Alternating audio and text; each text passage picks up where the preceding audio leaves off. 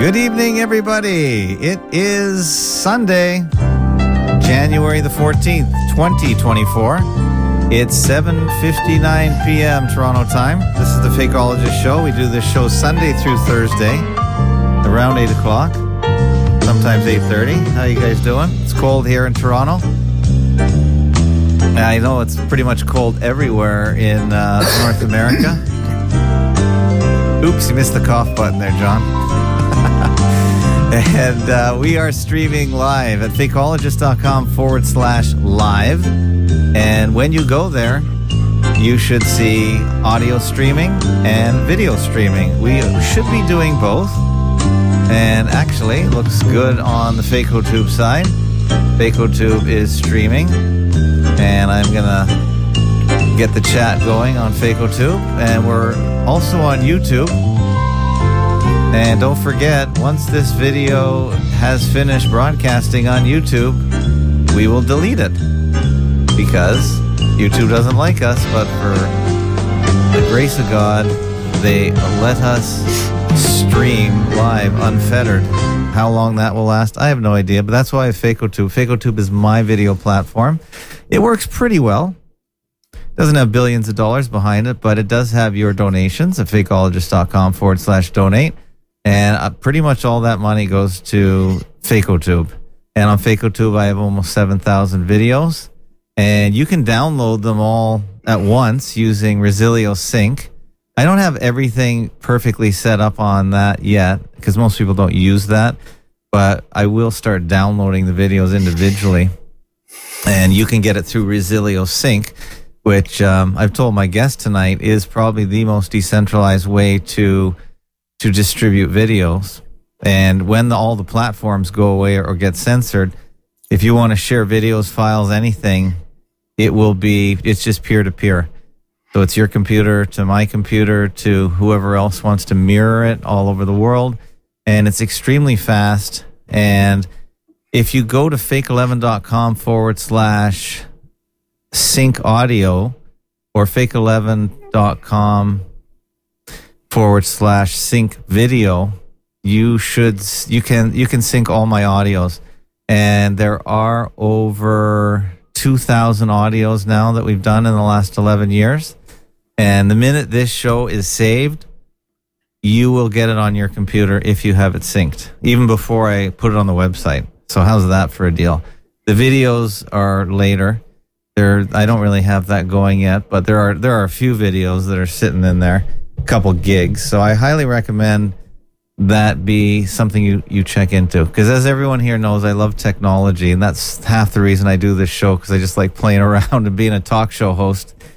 But otherwise, I do like talking about all the topics. We had a huge audio chat this morning that I haven't posted yet, and we talked about all kinds of things. Went for about 6 hours. It's sponsored by Typo Error, who's been here 10 years, and he pitched in. So thank you so much. And we had quite the conversation about Joe Rogan with Loopy in Ireland and Farce Value in Texas. And that was fun. If you like the whole topic of androgyny and transgenderism and all the crazy things people do in the mainstream media. And it was pretty wild. I enjoyed it a lot. And we even introduced one of Sinead O'Connor's greatest hits to someone who lives miles down the street and didn't even know that song. So that was kind of strange, but it was good. Anyway, tonight's guest is not a fakeologist. And as I've told, well, I guess he probably is. Well, I'll have to ask him if he is, but we don't always talk exactly about media fakery. I do go where the research takes me. So a link takes me to a link, takes me to a link. And then I get on these streaks where I start looking into one thing or the other. And I don't even remember how I got exactly to this exact topic. And it doesn't even matter. But I started researching Ernst Zundel a couple weeks ago. And when you're researching, you just start pulling strings. And you go all kinds of places. And I came to a website on BitChute, because that's the other thing. As you all know, I'm back on BitChute. I was off BitChute for a long time because it was so slow. It didn't work. And the comments weren't notifying me. But now that I'm back on BitChute, I noticed that it's taken all my time away from all the other places I used to go. So on BitChute, there is tons of material about fakery, and Fake Nukes Phil is on BitChute, and he's talking outwardly and upwardly about 9/11. So that's been pretty interesting because there haven't been too many 9/11 talkers in the last 10 or 11 years that I've seen, and he's gone wild on it, and he's getting pretty popular, and so other shows are picking him up, including mine. He's here regularly on Wednesdays, but he's creating tons of videos. He really gets it, which is extremely rare in the 9/11 research, to have someone that goes as far as he goes. So I'm really having fun with him.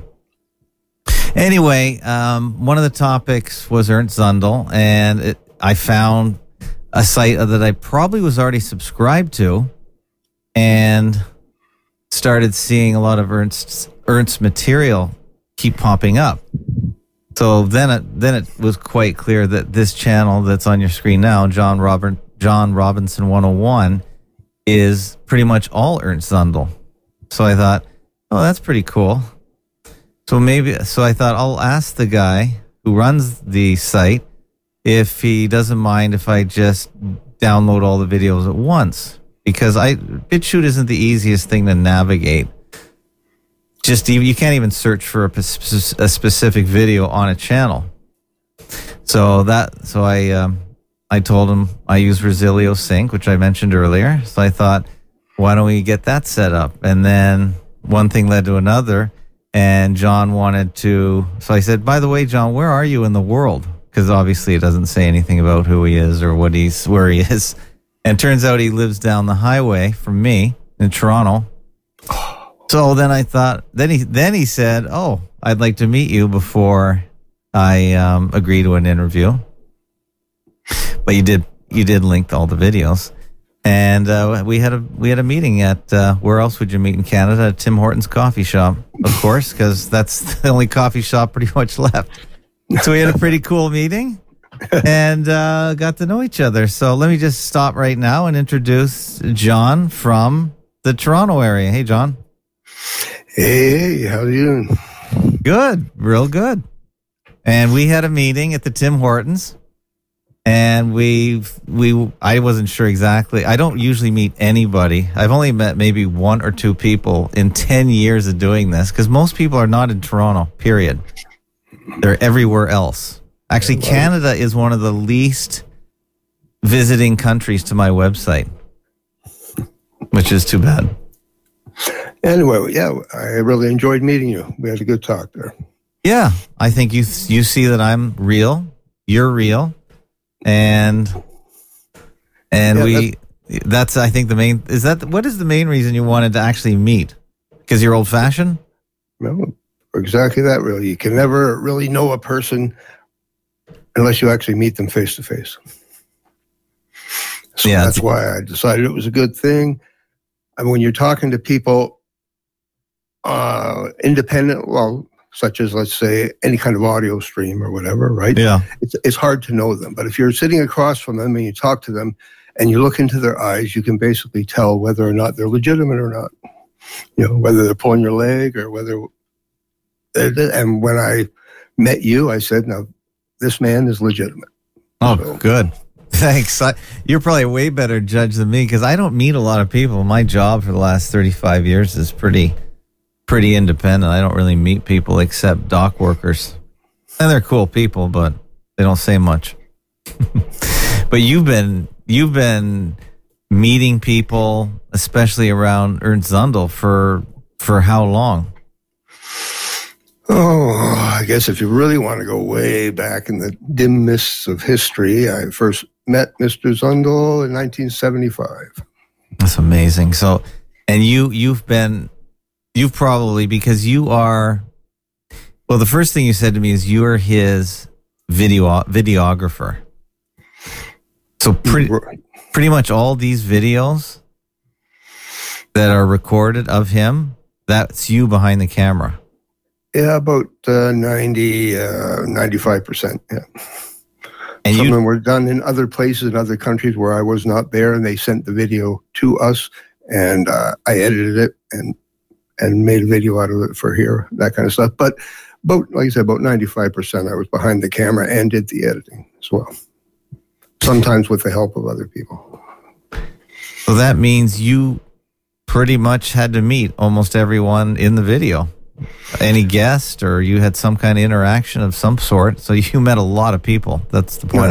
Yeah, I sure did. Because one thing Ernst did is he met a lot of people. He had a very curious mind, is what I'm getting from watching these videos. Oh yeah, very, very, very. One thing that doesn't show up on the videos so much, because he was always talking about other subjects, was his interest in health. You know, good food, vitamins, stuff like that. Mm-hmm. He was very interested in that. And only 1 or 2 videos came out with that as the subject, but he was very interested in those things. Now, my impression of Ernst, because I have been a media consumer ever since, instead of going to parties and drinking beer, I consume media and work with computers. So I have always been a mainstream media consumer up until 2012. Oh. So my first impression of Ernst in the 80s was just from our state broadcasters' newscasts. I really didn't know anything other than what they said. And I thought he was a bit of a nut, because my only image was him yapping in front of the camera with a hard hat on. That was the image that was burned into my brain. Yeah, he was pretty flamboyant. But I'm always interested in, and I've always, even in high school, I think I wrote an article against communism back in the 80s, late 70s. And because I thought fairly right-wing ideas compared to everyone else. And so I wasn't an idealist or left person ever. That's just the way I came out.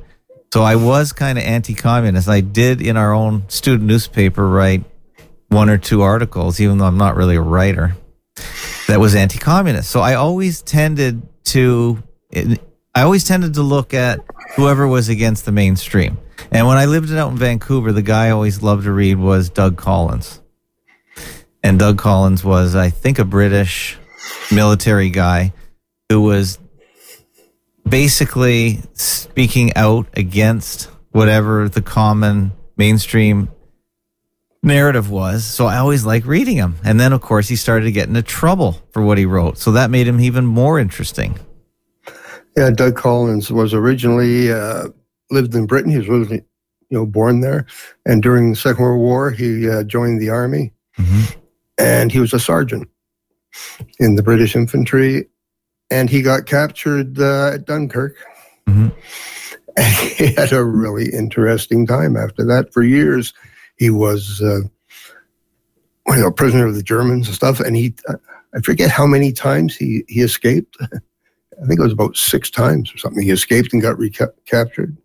And eventually he finally got away from them and got back to Britain in 1944. And he immediately went back into the army, take part in D-Day and all that.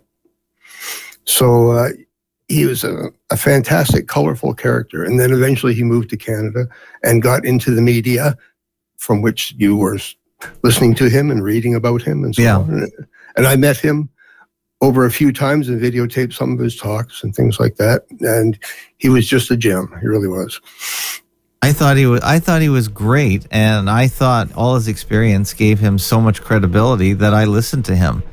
And I discarded all the people that were attacking him, because I thought, who are you guys arguing with? You can't argue with someone who was there, really, and had world experience where everyone else is just republishing the narrative. So he was really for freedom of speech.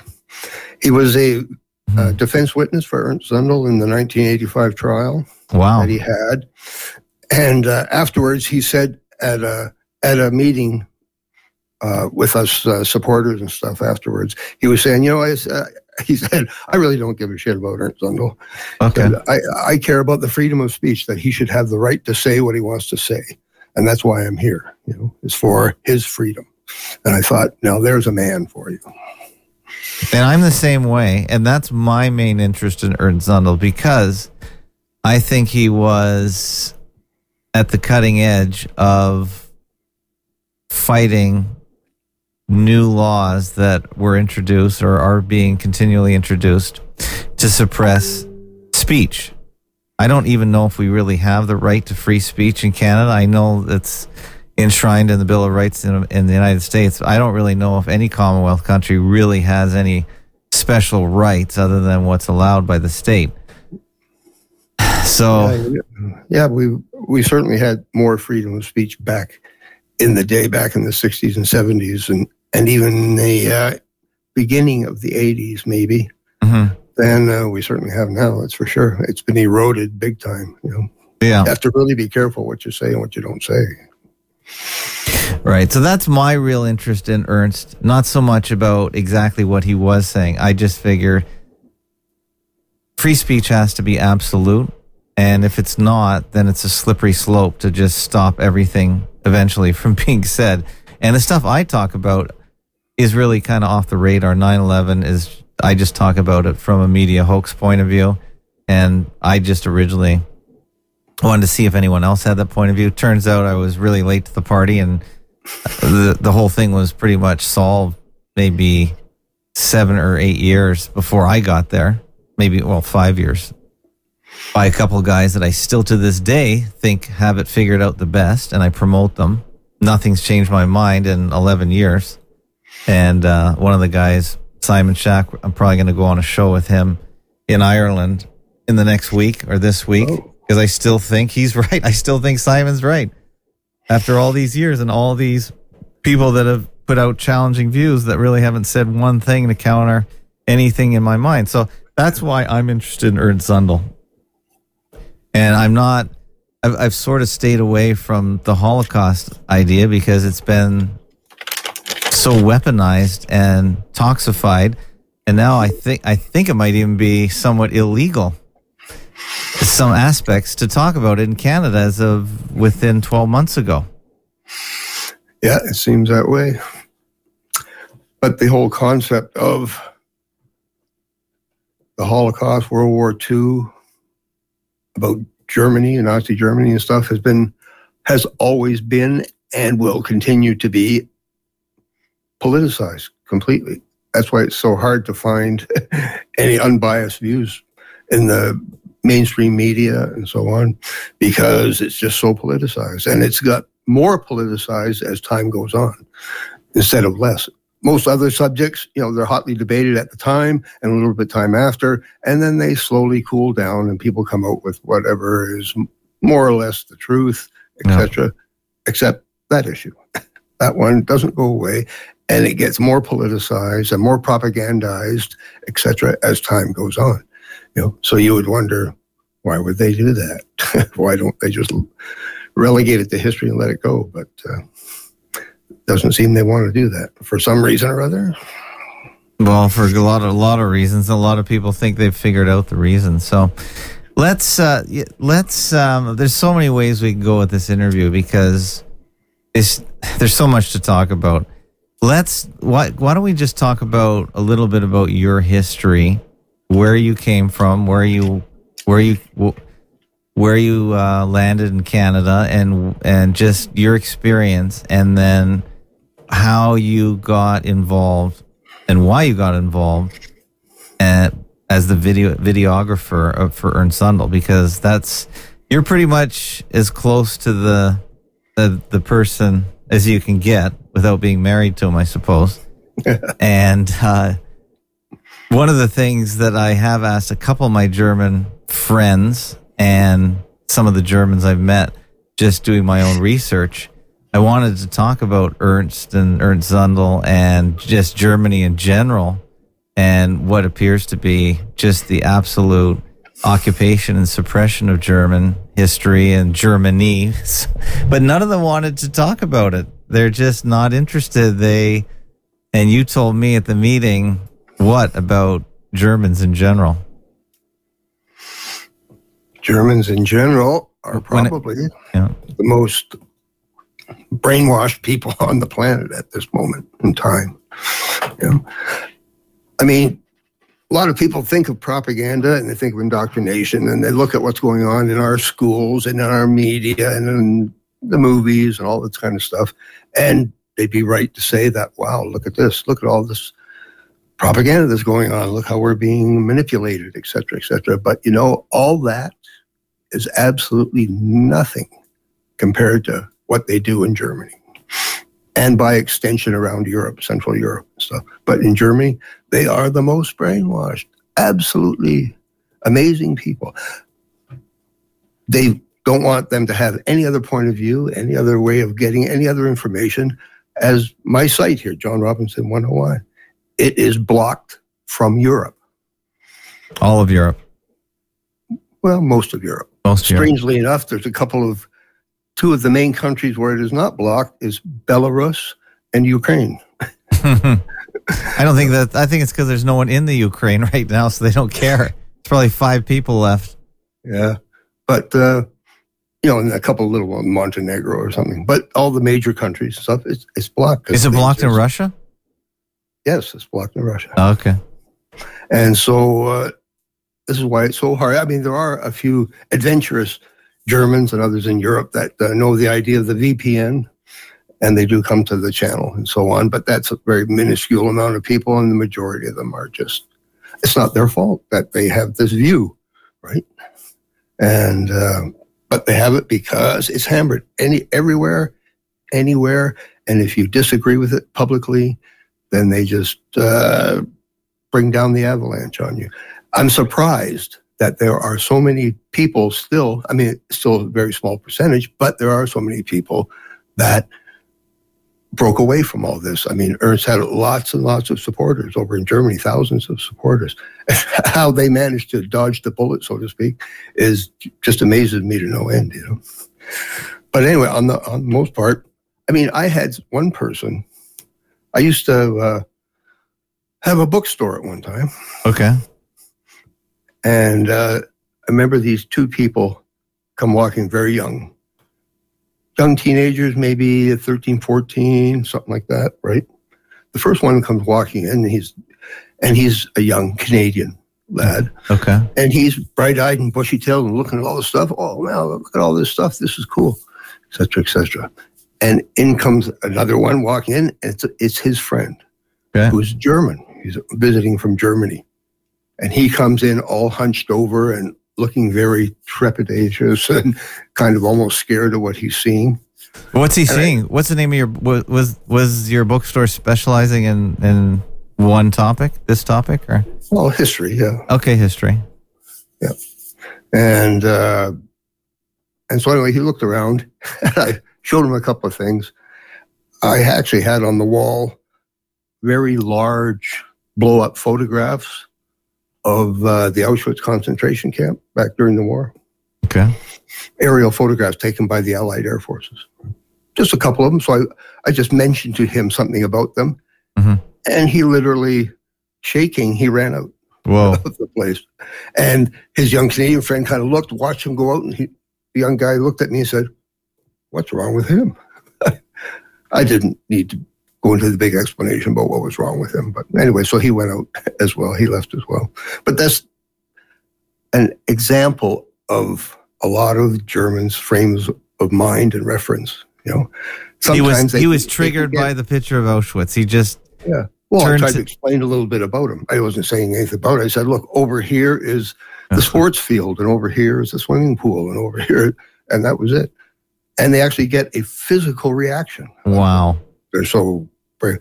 I mean, not everybody is like that, of course, but a lot are like that. And the other ones are just basically brainwashed. I've run into others that are like that. So anyway, for the ones that aren't, I'm quite surprised how they managed to dodge that bullet. I was quite amazed about that. But we had some good times over in Germany when we used to go there.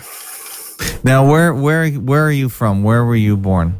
Let's get your background a little bit, whatever you want to share. Well, I was actually born over there. Where? Over in Germany, in Rhineland. Okay. And initially my father was from West Prussia. Okay. which during the 30s, after the First World War, was known as the Polish Corridor. Okay. I'm So gonna bring up a map because I love maps.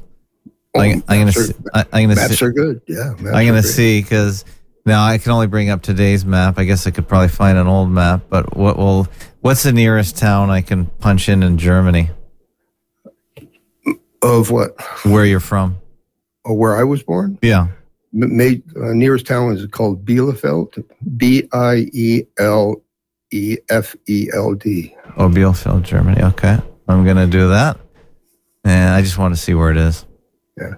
And my mother was from Schleswig-Holstein, up by the Danish border. Okay. And so that's pretty much Western Germany. Pretty much, yep. Bielefeld. As you can see, it's close to the Netherlands. Yeah. Yeah, northwestern area. Right. Okay. And so they met after the war and got together. And where's West Prussia on this map? Over here in Poland somewhere? Well, the main part of West Prussia would be Gdansk, which used to be called Bromberg, right? That was the main city in that area. Okay, got it. So that was part of the Prussian Empire? Or what? Yeah, initially, yes. It was all Prussian and German and stuff. Okay. Actually, at that time, 1939, when they they created the country of Poland, the name Poland had not been on a map of Europe for 135 years. So they just decided to make it up. Some history buffs brought it back. Yeah, right. Yeah, so anyway, I was born there, and actually what happened was it was 1948, the Berlin blockade era, that my father decided that it looks like there might be another war, and he didn't want any part of it because he said everything he thought was worth fighting for was gone. So he started looking around for a place to emigrate to. And he looked through a number of countries, and so he finally decided on Canada, and they accepted him, and he went there, and he rummaged around for about a year first to try to get things settled. So then he could get my mother and my siblings to go over there. When we went over there, I was 14 months old. So I was basically brought up in Canada, Canadian of German descent, you might say. Yeah. You came to the Toronto area? Yep. And then actually started off, his father started off in Montreal, but no work there, so he... That's where most immigrants came through, by boat to Montreal. It's the first major city by boat on the St. Lawrence. Yep, that was the main port of entry, I would say, for most Canadians, Montreal. Yeah, and that's where Ernst showed up first as well. So, right. Even though there's a large English population, or there was in the 50s, it was a real Anglo-French city. I don't know if it was half and half, but the Anglos were definitely a big part of Montreal at that time. Yes, they were. Yep, absolutely. So it's not like you had to speak French. You could function perfectly well in English. You still can a little bit now, from what I understand, but for the most part, the Frenchies make it really uncomfortable. Yeah, that's for sure. But I don't hold that against them. I figure if they want to defend their cultural heritage and stuff, I see nothing wrong with that. Yeah. But then everybody else in Canada should be allowed to do the same.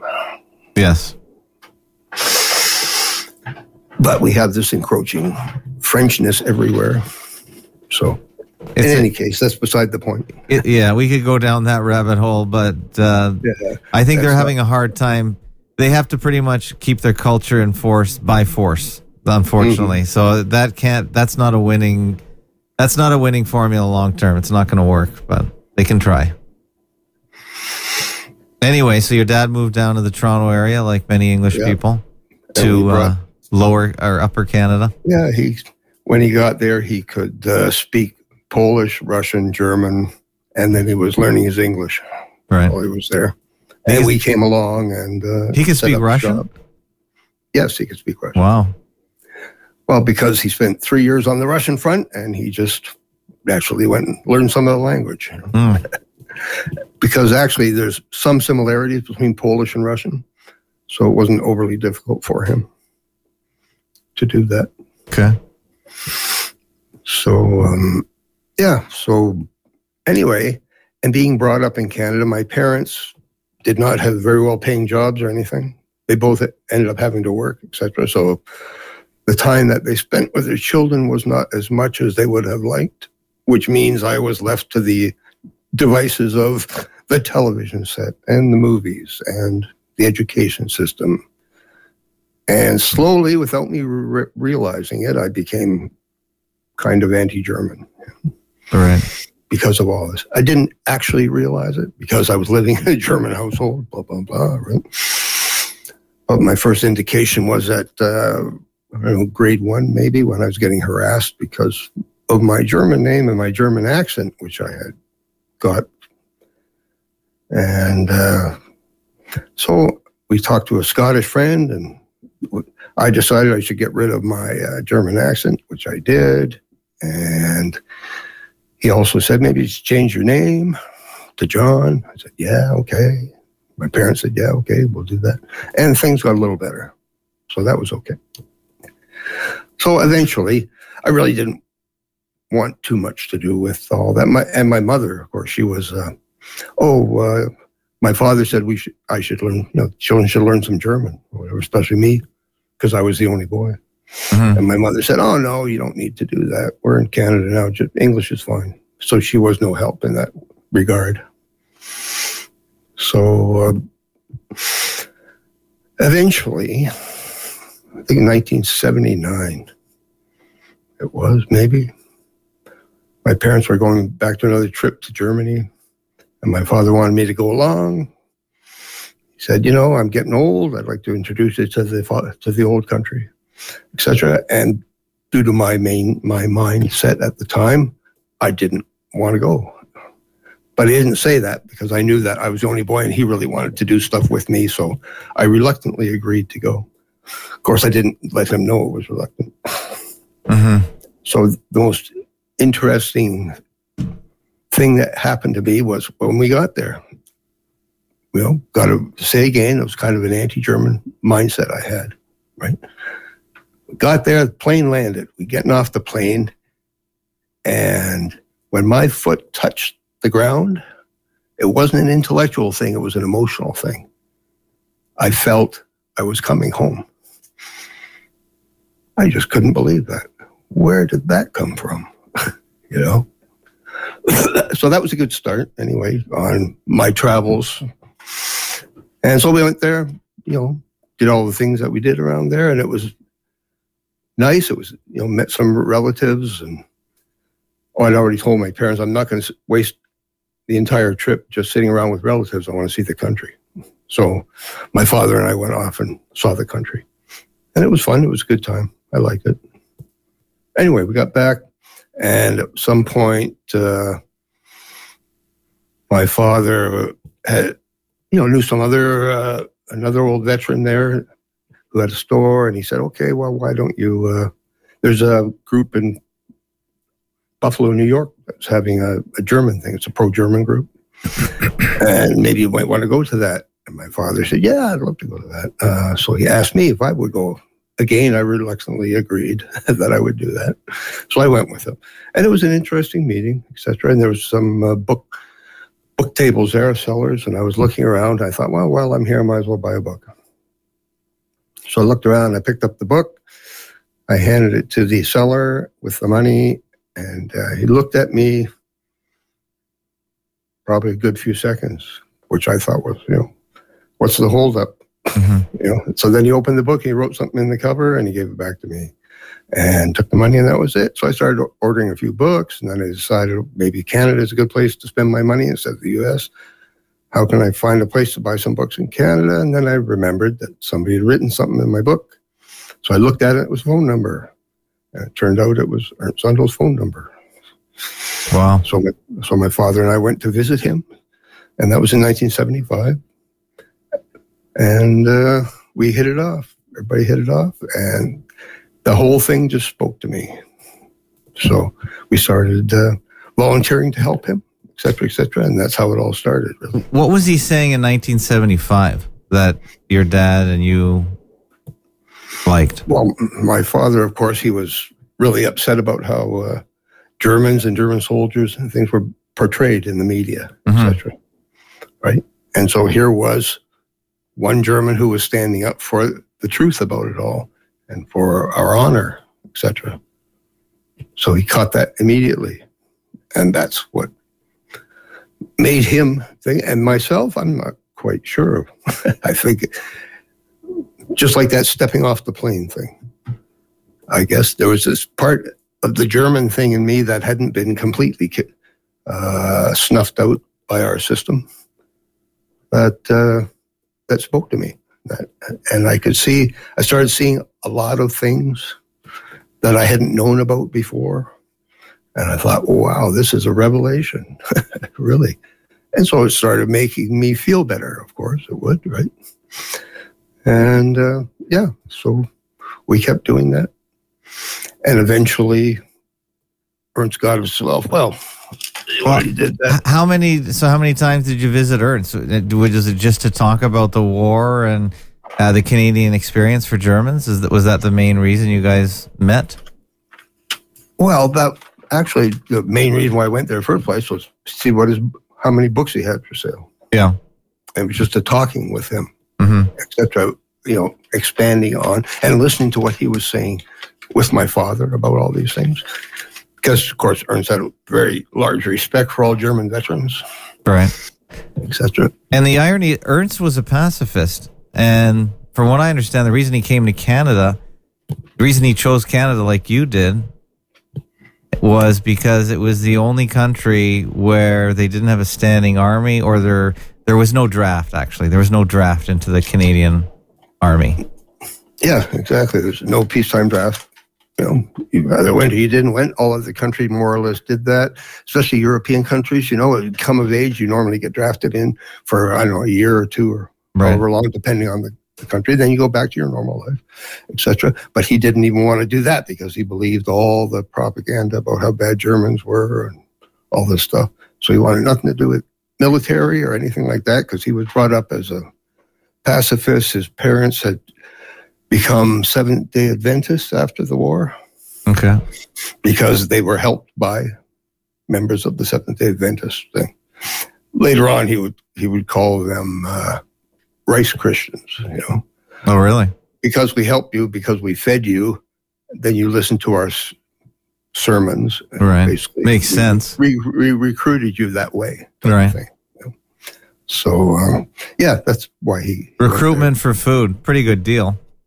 Yeah, especially when you're starving. Yeah, I can see that.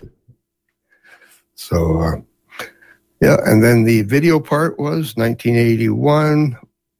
Ernst had already got himself into a well-known position. Of course, he started political activities back in the 60s, actually. Yeah, tell us, before you get to before you jump into the 70s, what was he doing when he got to Canada?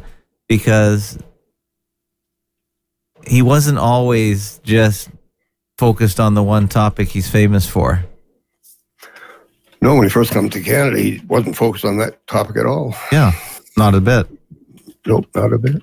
No, he was...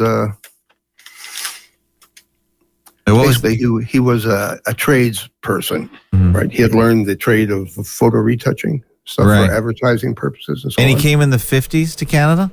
Before you? Or about the same time? Well, after us, actually. It came after, wow. Our family came to Canada in 1951. Okay. And he came to Canada in 1958. Okay.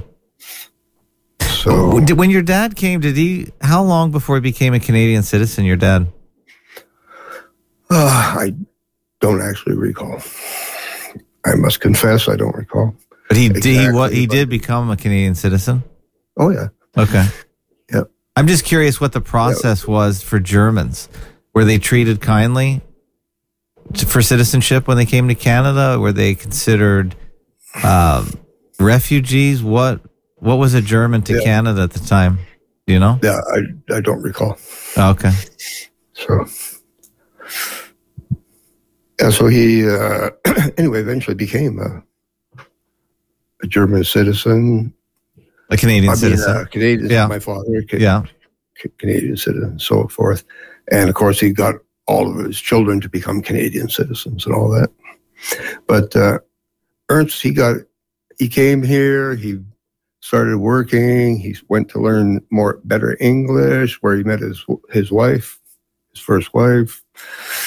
And then they moved to, because she wanted to go back to where her family was. This was in Toronto, so they moved back to Montreal. And so he started learning French. And he met Adrian Arcand. Now, why would he do that? Because Adrian Arcand, from what I read, was a pretty small sliver of the political spectrum. Well, it was because he started doing political things. He started getting on talk shows. Who, Adrian? Radio talk shows. Ernst was. Oh, Ernst was. So what? Yeah, a lot of radio talk shows and stuff about anti-communism and how he saw the communism creeping into the universities that he was attending, trying to get a better education here, etc. And he said one former Canadian Secret Service man suggested to him, after he listened to Ernst and got just what he was, he said, maybe you should go visit this guy, Adrian Arcand. He seems to be the kind of guy you would learn something from, etc. Except on your wavelength. So Ernst was concerned about communism because was he political when he came here right away, or was he anti-communist because of the war? How did he become that way, and why did he see it as a danger? I'm really trying to get into Ernst's head, how he became sort of activated. Or were all Germans like that? Like your dad? Was your dad anti-communist? Because my father was a very simple man, and he was the kind of person who was just an honest, hardworking family man. Okay. And when the war come around and stuff like that, when they said, okay, we would like to draft you into the army, he went to the army because his country called, and therefore he would go. Right. That type of thing. So but he wasn't really big on the political spectrum of things, actually, till probably after we met Ernst, and then him and Ernst got talking a lot about things, and eventually about the forbidden subject, etc. And so he became more so at that time, but earlier on, not. So anyway, so Ernst got into all these things because of, I imagine, because of his going to the university and stuff. Okay. I mean, that's where they promote all this lefty stuff, right? Okay. More so even now than they did then. So Ernst was a bit of an intellectual even back then, even though he was a tradesman learning or being in graphic arts. Photo retouching, but he went to university. Was it for something else or that? Like, how did he get mixed up with all the commies at university? Well, I don't know the details about everything. He was in university, but he was a editor of the university newspaper, and he did a number of other things there.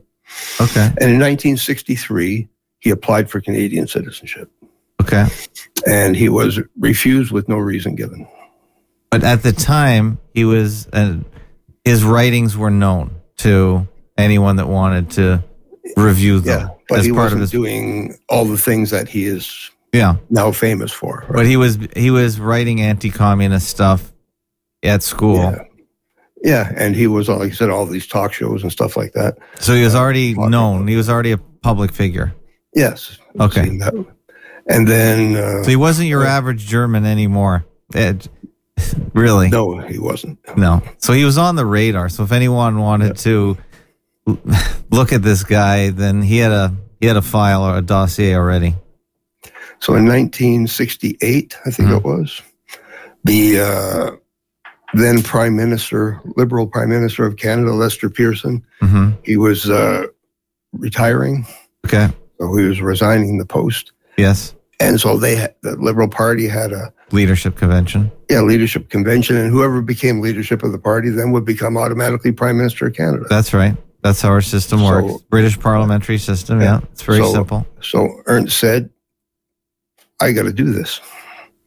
So he's going to go and run. He was a member of the Liberal Party. Yeah, and so he's going to run for leadership against everybody else. Well, back in the day, the computer system that was used back then is not like the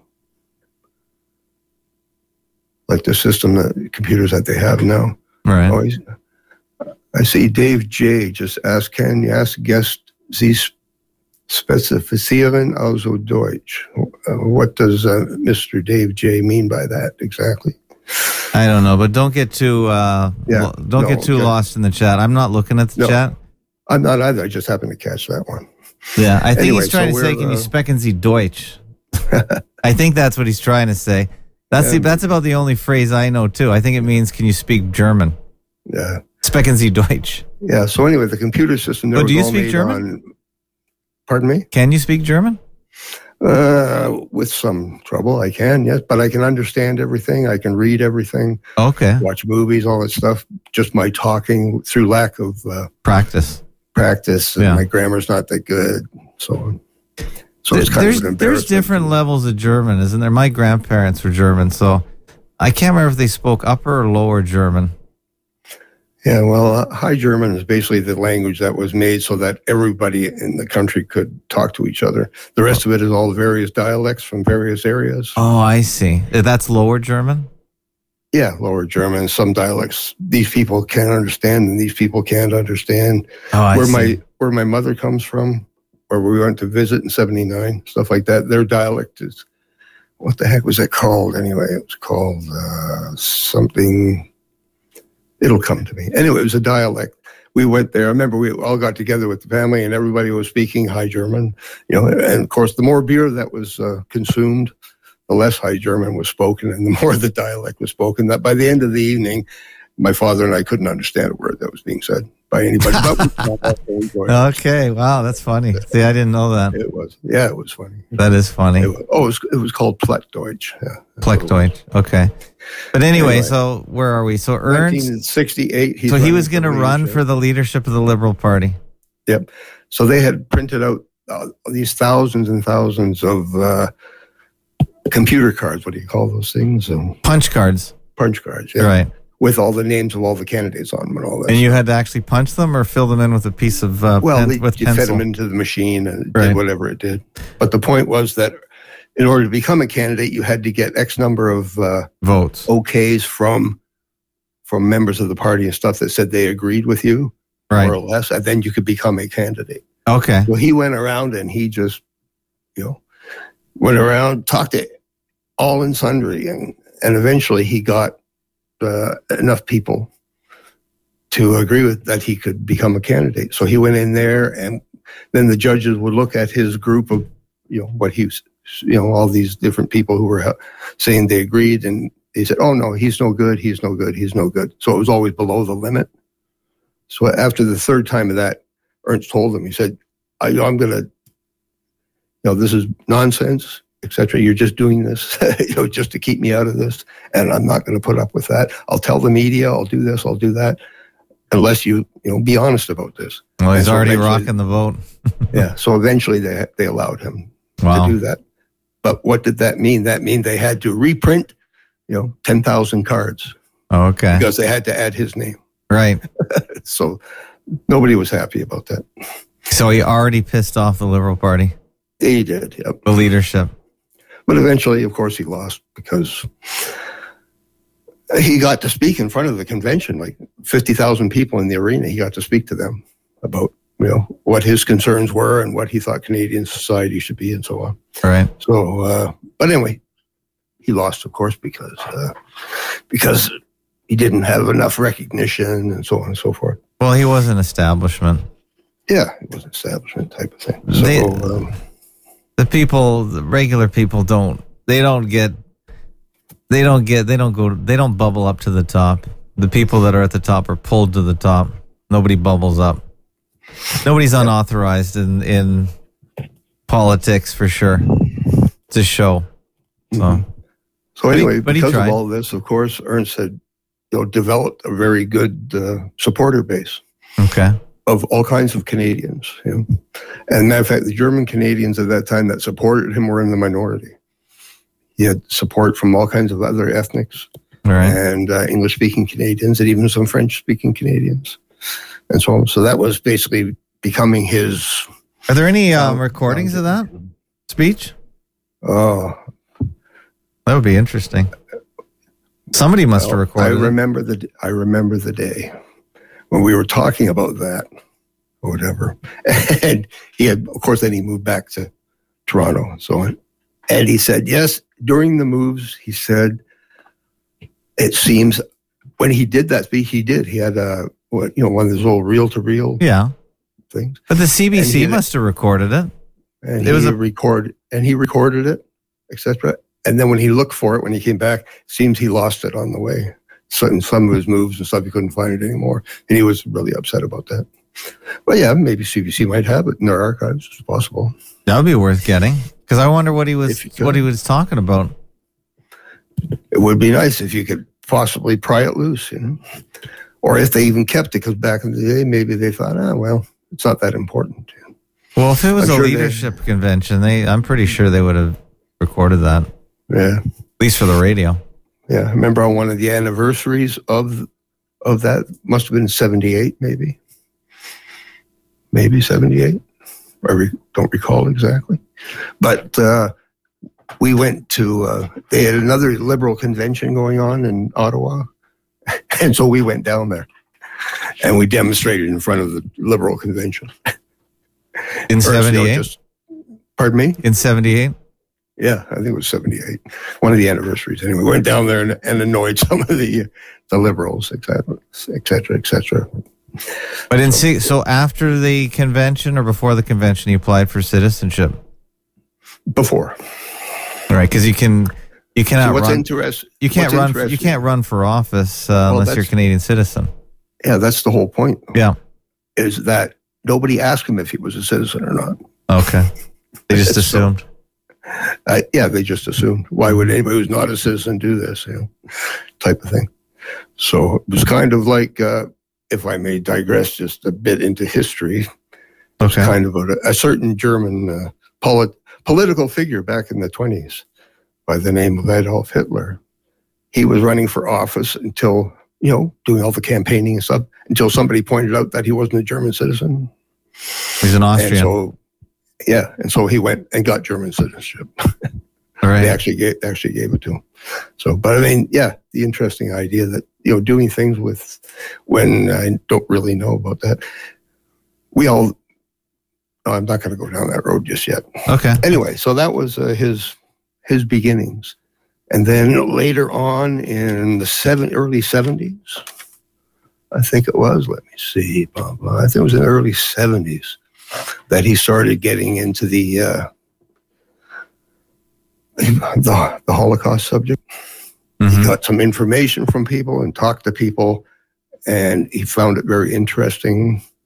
And so he started putting out information, sending copies of things to teachers and ministers and members of parliament and so on. And eventually somebody sent him a copy of Did 6 Million Really Die?, which really made his career for him after that. And so he put that out a lot. And next thing you know, he got charged with, that's a little ahead of time. Yeah. Well, so in the 70s, he was republishing or reprinting that pamphlet? And a few others as well from other authors. Right. So, it was a booklet. What was his motivation at that time, though? Because he didn't make the Liberal Party. He's still not a Canadian citizen, so years have gone by. He's still a graphic artist. So he's a German national living in Canada. Yeah. See, originally he wanted to do something political for Canada. Right. Because he saw that there was great potential in this country, and it wasn't being realized. So he would like to do that. And I don't think for this country now he lived. However, when they didn't allow him to be a citizen, then he's thinking, okay, well, if I can't do that, what else can I do? Type of thing, right? So he did that make him become anti-Canadian? Because that sure would make me anti-Canadian. Yeah. No, he wasn't anti-Canadian at that time. Yeah. Well, I sure would. Everyone else is given citizenship around him, I would guess. How many people are denied citizenship in Canada? I don't know, but it certainly isn't. That's unheard of.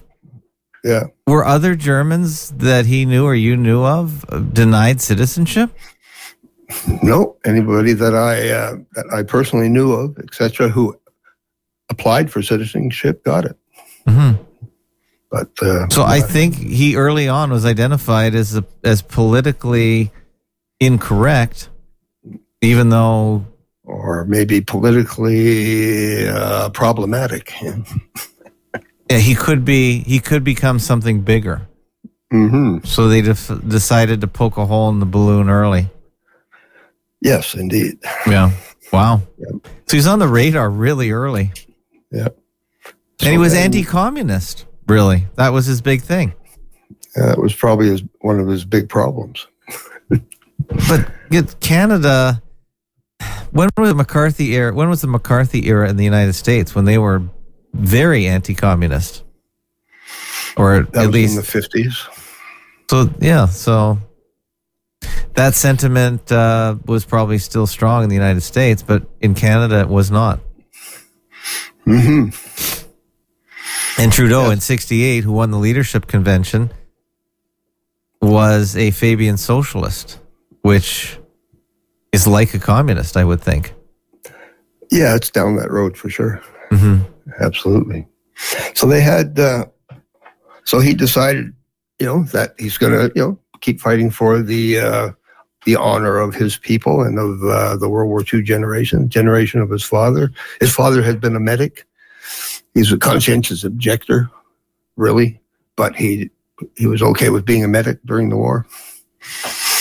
So, so he was fighting for, bring out the truth, as much good facts and stuff as he could about the realities of that time, etc. So he decided, okay, how is he going to get the message out? Because at that time, of course, no internet, no nothing, right? The only way you could get a large audience really is through the mainstream media. Yeah, the newspaper, really. Yeah. You can't really get access to the radio. Yeah. And TV, forget it. Yeah. So he decided that he's going to do something really flamboyant. Mm-hmm. So see, he could make some money and get his message out. And what he decided to do was he decided to utilize the concept of Nazi UFOs. Okay. All right. So Nazi UFOs were... I was going to ask you about UFOs because I don't really know about this topic with Zundel, but someone mentioned it. Yeah. He decided on this because somebody gave him a book authored by a German author, some kind of engineer or something from back in the day. And he claims that the Third Reich was working on UFO type technology at the time. Mm-hmm. So he basically translated the book and, kind of changed it around a bit for North American audience. And he promoted it. Right, and he made a killing. He made a killing of it. He had to reprint the book 3 times, and it wasn't so much just the money that he was making. It was that he got on lots of radio talk shows, interviews. Did he believe in that, do you think? The UFOs? I think he thought it was an interesting thing to look at, but he didn't have the time. And he basically was using it as a vehicle to get into the mainstream media. He got on CBC once. I forget the name of the program, but do you have it in your archives? Oh, that one? I wish I did. That was before we had the video and stuff, so couldn't record it. Right.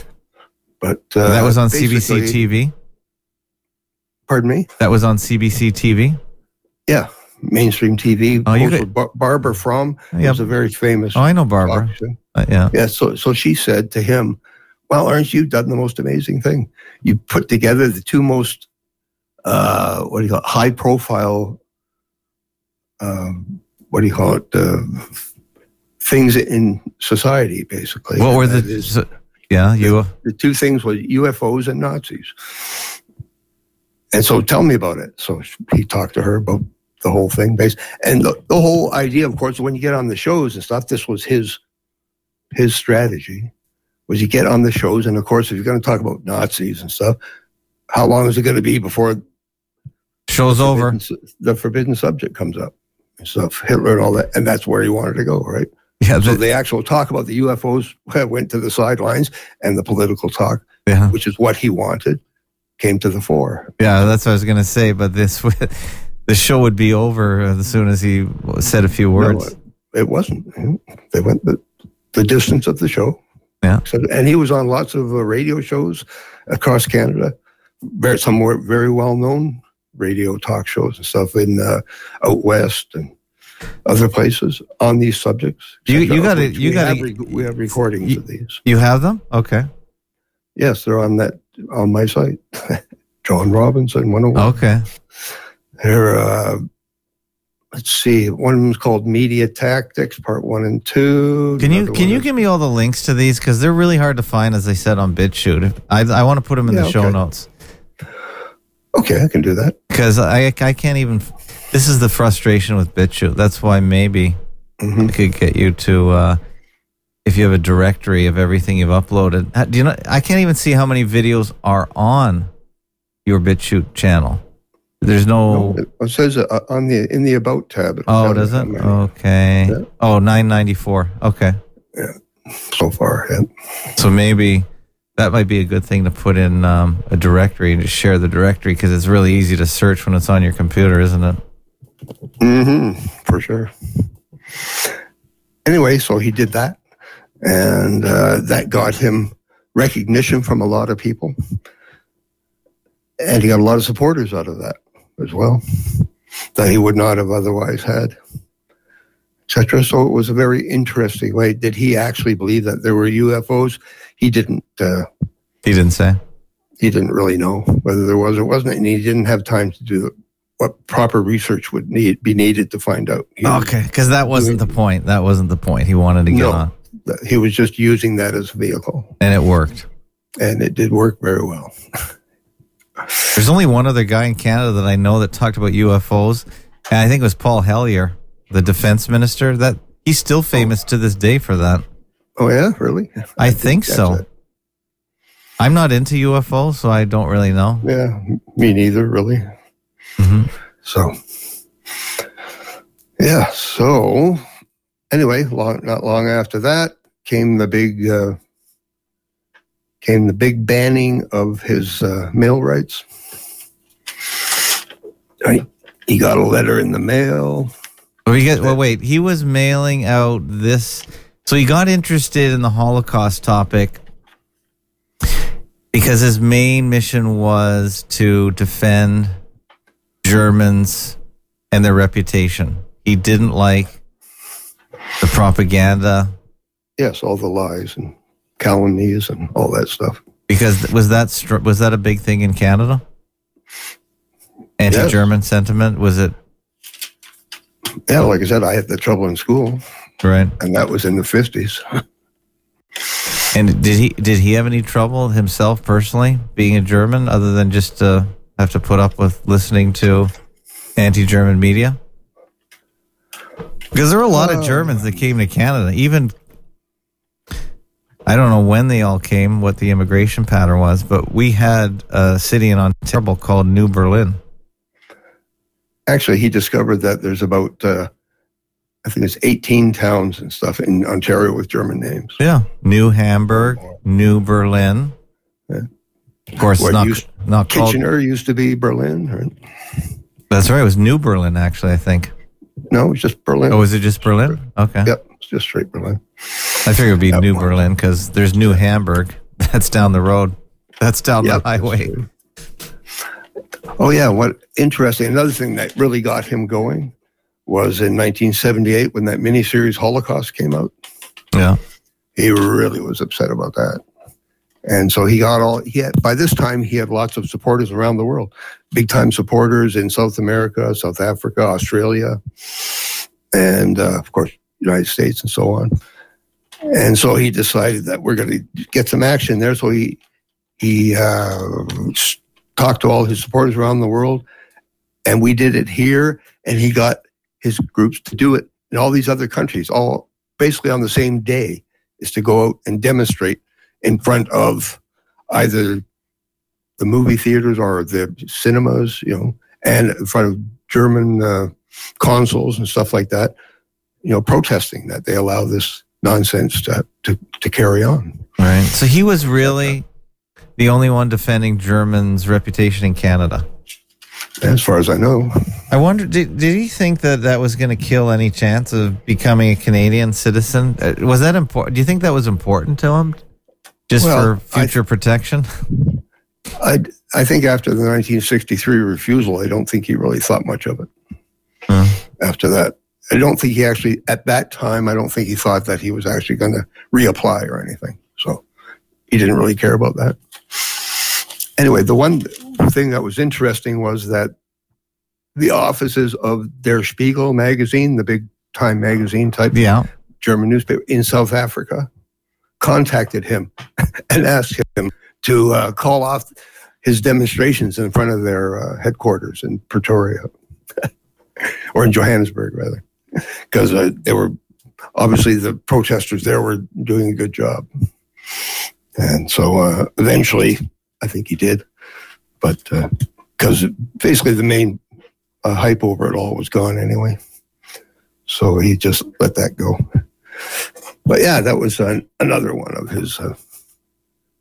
Yeah, that was grotesque, that Holocaust thing.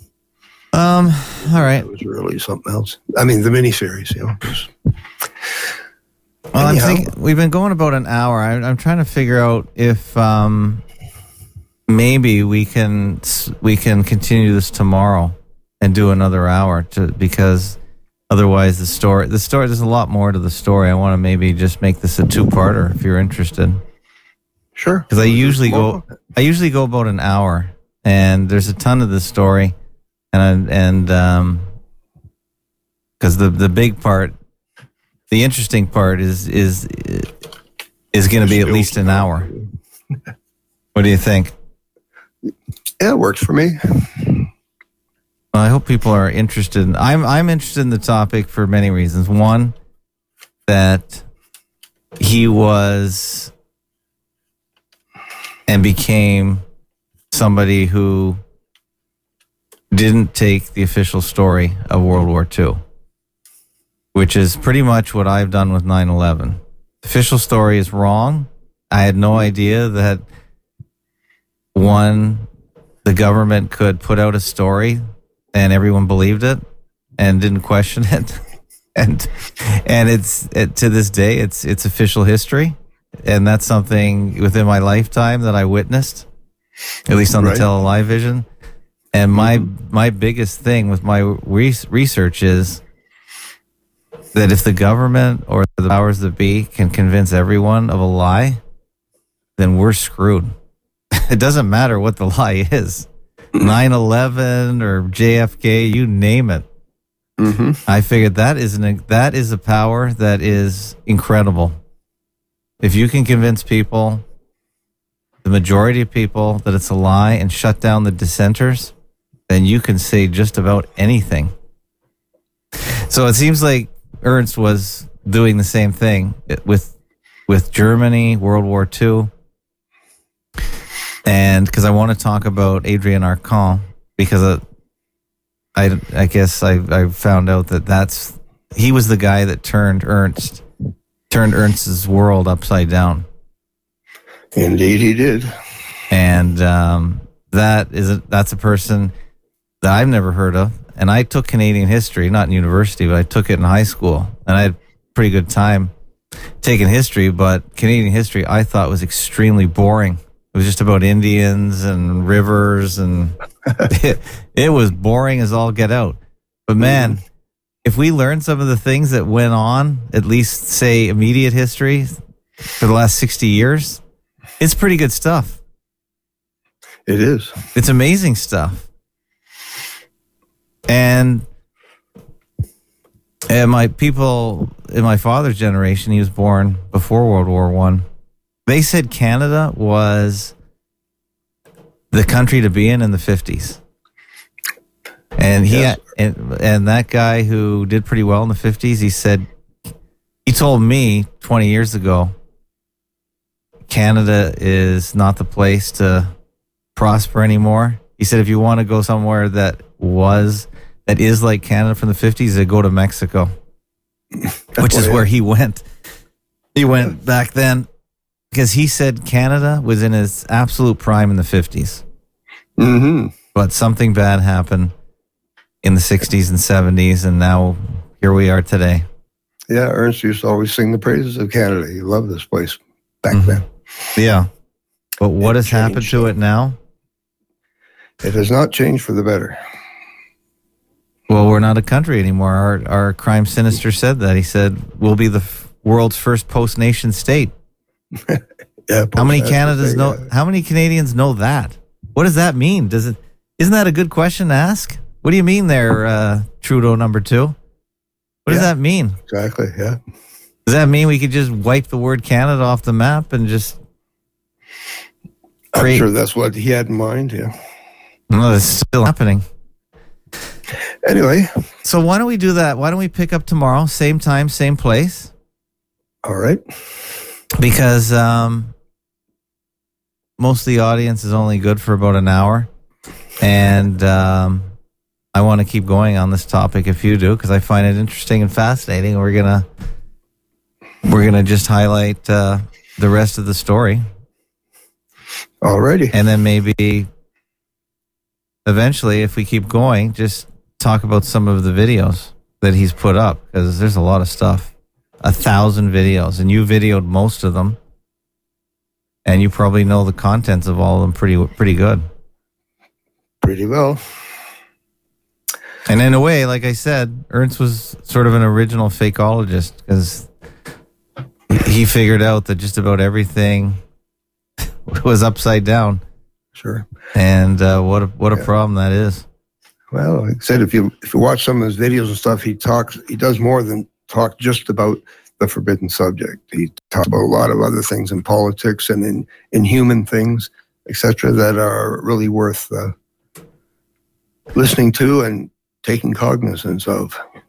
And as a German, you're you're the only German I've found so far that's willing to talk about it. And number 2, you're valuable because you're the curator of the videos. So I don't think anyone knows the video collection better than you. Yes, in all modesty, I would have to agree. So if I have a question, say, hey, what did Ernst say about this? You could just pull up a video and say, oh, I've got it right here. Most likely. So that's why I think you're a very valuable resource when it comes to, because none of these topics have gone away today. They're all totally relevant. Just why is it that we can't talk about certain things? What are they hiding? Why can't we talk? Why can't we have serious talks about anything anymore? History, science, the nature of the world, the shape of the earth, what's up above us. None of this is talked about, ever. Well, I have the feeling that the powers that be would prefer to have the general population as simple as possible. And so they don't want to introduce anything serious. They want us to be stupid and sick. And they want us to be very simple and easily, and therefore easily manipulated. Mm-hmm. That's what I really want to explore. And why was Adrian Arcon thrown in jail during World War II for 5 years, put in a concentration camp without charge? Yes, without charge, without trial, anything. That's Canada. That's Canadian history right there. Yeah. So why? What was so dangerous? The guy's an intellectual. Yeah. So Canadians put intellectuals in prison. Great. Yes, that puts them ahead of the curve, doesn't it? Something we should be proud of. So why don't we know about that?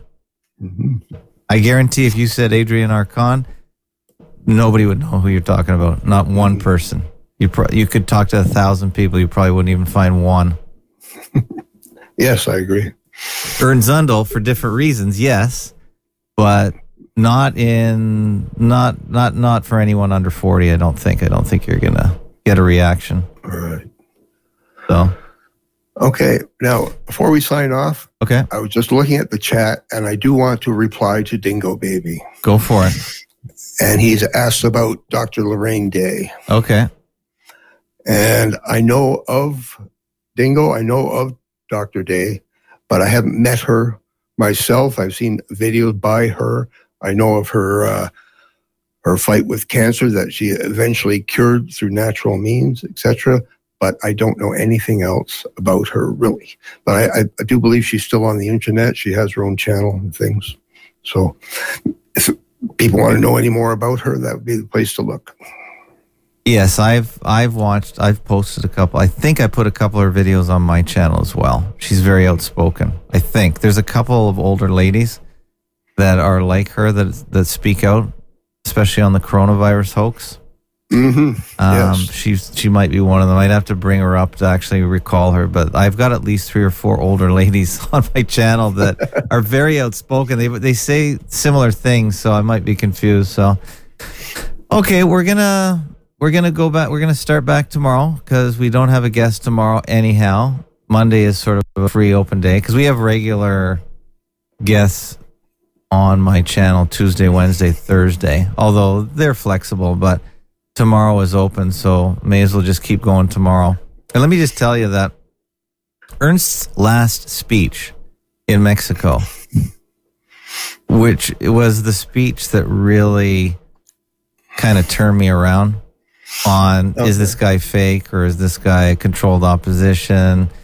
There's all kinds of sites that pretend that can lead you in the wrong path on Ernst. That's why I figured I'll talk to the guy that spent the last 50 years with the guy?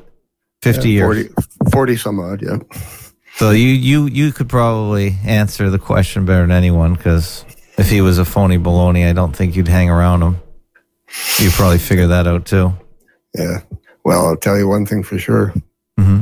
I could have made a lot more money working at my trade rather than working with him. So yeah, if I thought he was phony, I would have been gone. Yeah, you gave up a lot. So what I'll do is to play out, I'll play this last speech. I played it before because it's pretty good. I'll play the show out on this, and then we'll reconvene tomorrow. Okay. Same time, same place. Right on. All right. I hope you enjoyed yourself, John. But have you done interviews before? Do you have any? The odd one, yeah. Okay. Are they on your channel? Yeah, they're in that folder that you downloaded with all my videos. Okay. Any long form video interviews or just little short hits? I think I put them in. Anyway, I did. The notable ones were two half-hour ones and 2 1-hour ones. Oh, okay. On various places. And of course, that one short one, that's when I spoke in 1987 at the IHR. So, well, let me just show people, because they can share, they can get a hold of all the videos that you've shared with me. Okay.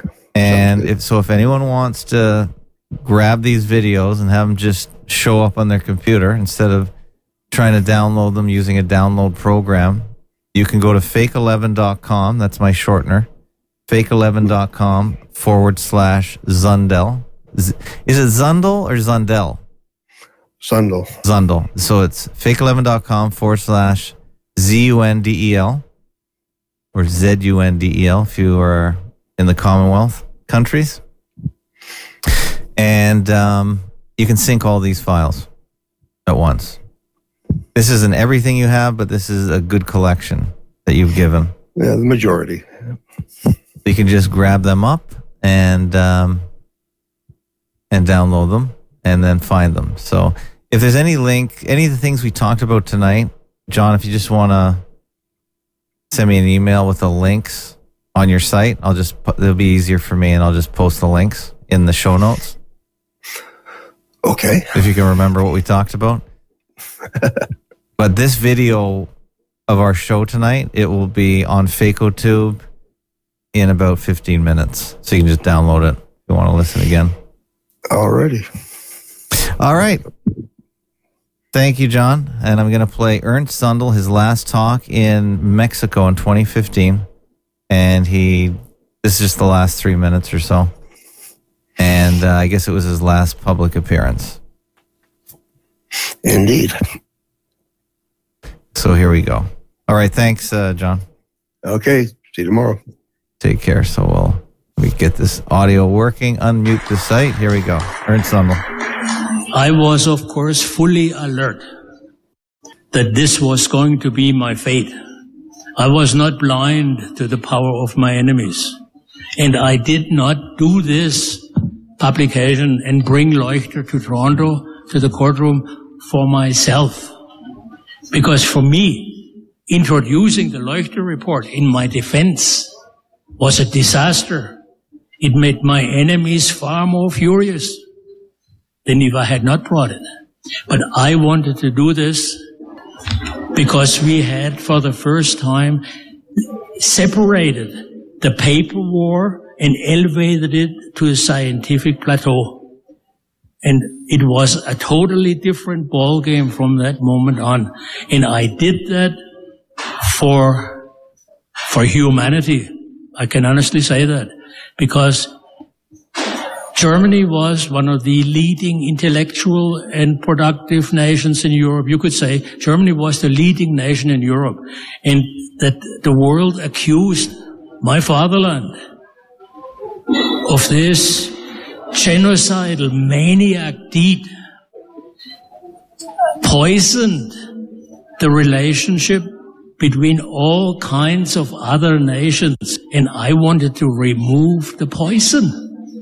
And if it killed me as a person, as it nearly did, but if it killed me, this little publication was my gift to the world to free them from this terrible trauma that was induced in the people of the world after the Second World War. So people have asked me, oh, Ernst, was it worth it? You know, would you do it again? Naturally.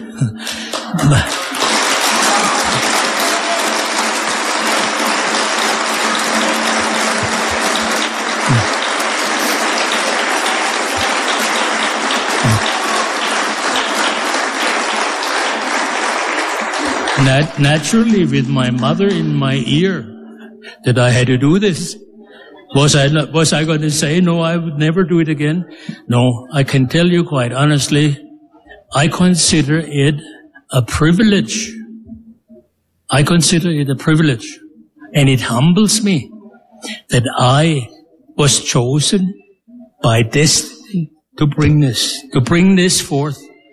And I all the prison cells, all the times when I had a chance to renege, it never ever occurred to me that I could renege on having done that. So I am proud and can tell you I'm glad that I did it.